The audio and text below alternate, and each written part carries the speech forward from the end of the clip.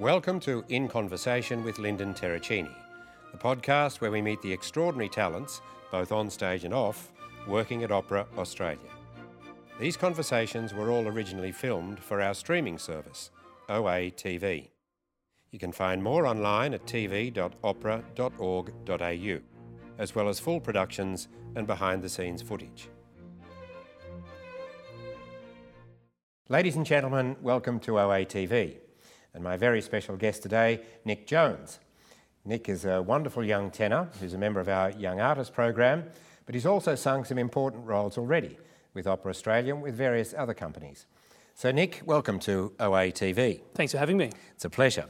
Now, you were born in Melbourne. Yep, that's right. And did you grow up in a musical family? Yes, a combination of music. My father grew up trained playing classical piano, so he didn't play as much when he was older, but he liked to have a glass of wine and play a couple of tunes around Christmas time. I know he's a great fan of yours. Yeah, number one fan, I'd say. Yeah, it's fantastic. I mean, it's great to have that support from family. Yeah, no, I remember when I first started out singing just outside of school, he'd, talk to his business mates and say, my son's really good at singing, we should get him, come along and have a song. And, he'd play, sound man and give me the feedback during the run-throughs before gigs. It was pretty funny. Yeah, that's great. But did you study a musical instrument when you were younger? Yeah, I studied clarinet from a young age because my mum played clarinet when she was younger. So, she dusted it off and said, have a go at this. And I always had a voice. Being the youngest, I was the loudest in the room because you've got to be heard somehow. Yes. Even when I wasn't taking music seriously as a kid, I was in the choirs, I was doing school musicals, all that sort of thing. And if any of your siblings, are they musical at all? Well, my brother actually used to be in hip hop. So he was a recording artist, and then he retired early, but he kept writing for a while and remains a passion of his. But I don't know if you could pick something that's much further from opera than hip hop. No, of course. Well, we first met when you were in the ensemble for South Pacific. That's it, yeah. So earlier on, your focus was more on musicals. Yeah, so I guess I hadn't really thought about doing classical singing per se until right at the end of high school, and I was doing the school musicals, and the guy who was directing at the time, or he was the head of the music theatre program, he said, you've actually got a proper voice, you should come along and have some singing lessons, because his wife is a singing teacher. And going out of high school, I thought, well, the ball seems to keep rolling, and I thought, I'll try to pursue studying voice, thinking that I was going to go into music theatre.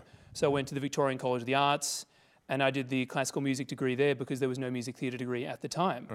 And through the degree, my voice grew, and I took on various sort of concert performances of roles like Tamino and the Magic Flute. And everyone said, no, you should probably do the opera thing. I think you're actually quite good at it. And of course, you sang Tamino on our regional tour. Of course, yeah. Which was fantastic. And it's a great experience because you get a lot of performances under your belt. Yeah. And you can pace yourself and, as we say, you can sing it in. Yeah, it's pretty rare in our biz that you actually get to do a role 50 times in the space of one season.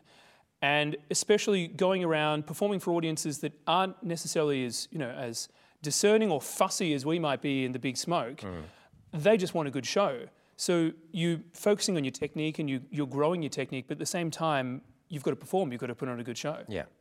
And it's, as you say, it's great training as well, because having to find out how you can sing those roles under all sorts of circumstances in very different acoustics makes you realise that, when you're singing in those places, you can't listen to yourself. That's true, yeah. You sing in just about any acoustic you could imagine. Yeah. There are some places that have phenomenal acoustic halls that, I was thinking, I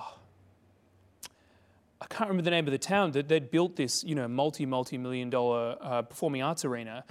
And so you get to sing in, unexpectedly fantastic acoustics, but then you also sing outdoors or in, someone's school hall.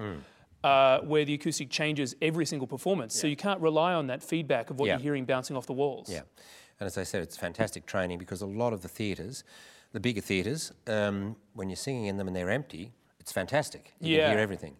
Then when they're full, it's a totally different acoustic. So on the first night, if you're not experienced in this way of singing technically and not listening to yourself, a lot of singers get into trouble.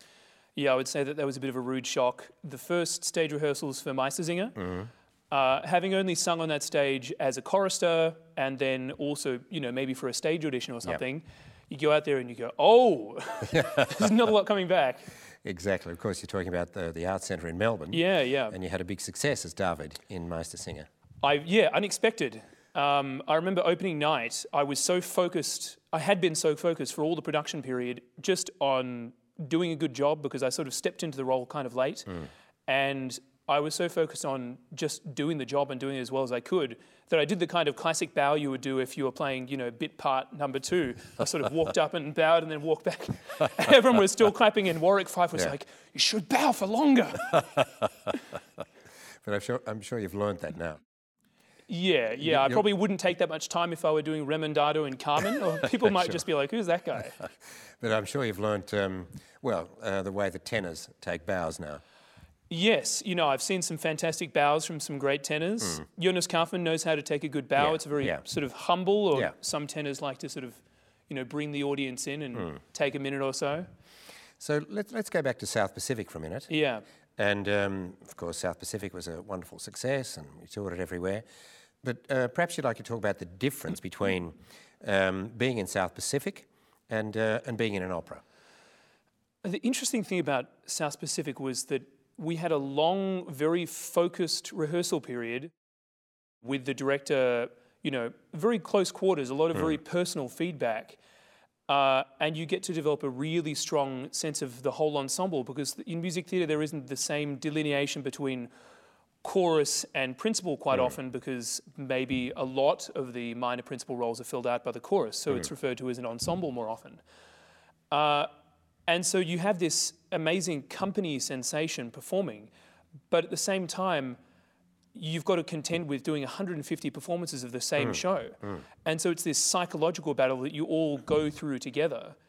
I was listening to an interview with Anthony Hopkins recently and people were asking him why he doesn't do more stage performances because he's such a phenomenal technical actor. And he said, I feel like, after doing it 10 or 20 times, I've figured it out. Yes. I don't want to do it 100 or 200 times. Yeah. It's a very different ballgame. Operas, some operas you would do 5 times in a season. And then that's right. You get 5 goes at it and you give it your all and then that's, the end of the season. Yeah. No, and it's a great challenge, as you say, when you're doing 150 performances, to come in every day and have the same impetus and the same energy that you had on day one. But I must say, you and your colleagues in South Pacific and in all the musicals we've done, it's wonderful to see how committed people are to the performance, even though they're 50 performances in or 100 performances in, and you see the reaction from the audience, which is always tremendously exciting. Yeah, absolutely. No, that show in particular was it kind of sneaks up on the audiences, I think. Because they think, Rodgers and Hammerstein, I'm going to have a good time. And then, there's a lot of very dark, very technical aspects to the story, and it kind of sneaks up on you. Yeah, and it's just as relevant today as it was when it was first Absolutely. written. And you need to be able to sing to do it as well. So it's a fantastic piece. Yeah. But you're going to sing something for us today? Yes, I'm going to be singing the Serenade from Romberg's The Student Prince. It's fantastic. It's when I was very young. I think it was the first record I ever bought. Of Mario Lanza singing the Serenade. I played it over and over and over again. Yeah. So thank you, Nick. And ladies and gentlemen, I hope you enjoy Nick Jones singing the Serenade from The Student Prince.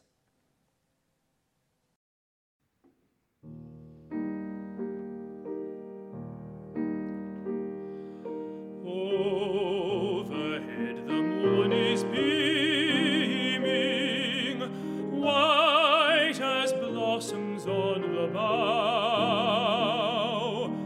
Nothing is heard but the song of a bird, filling all the air with dreaming.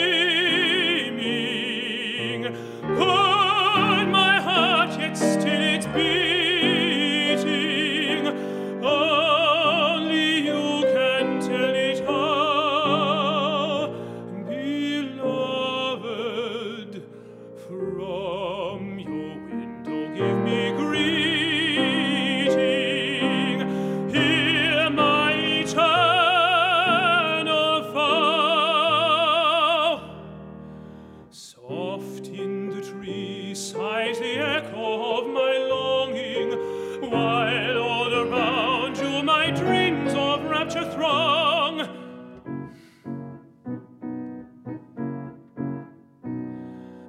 soul, my joy, my hope, my fear. I long to tell you that I am near. Lean from above while I pour out my love, for you know in your heart you are loved. I hear my longing cry, oh, love me or I die.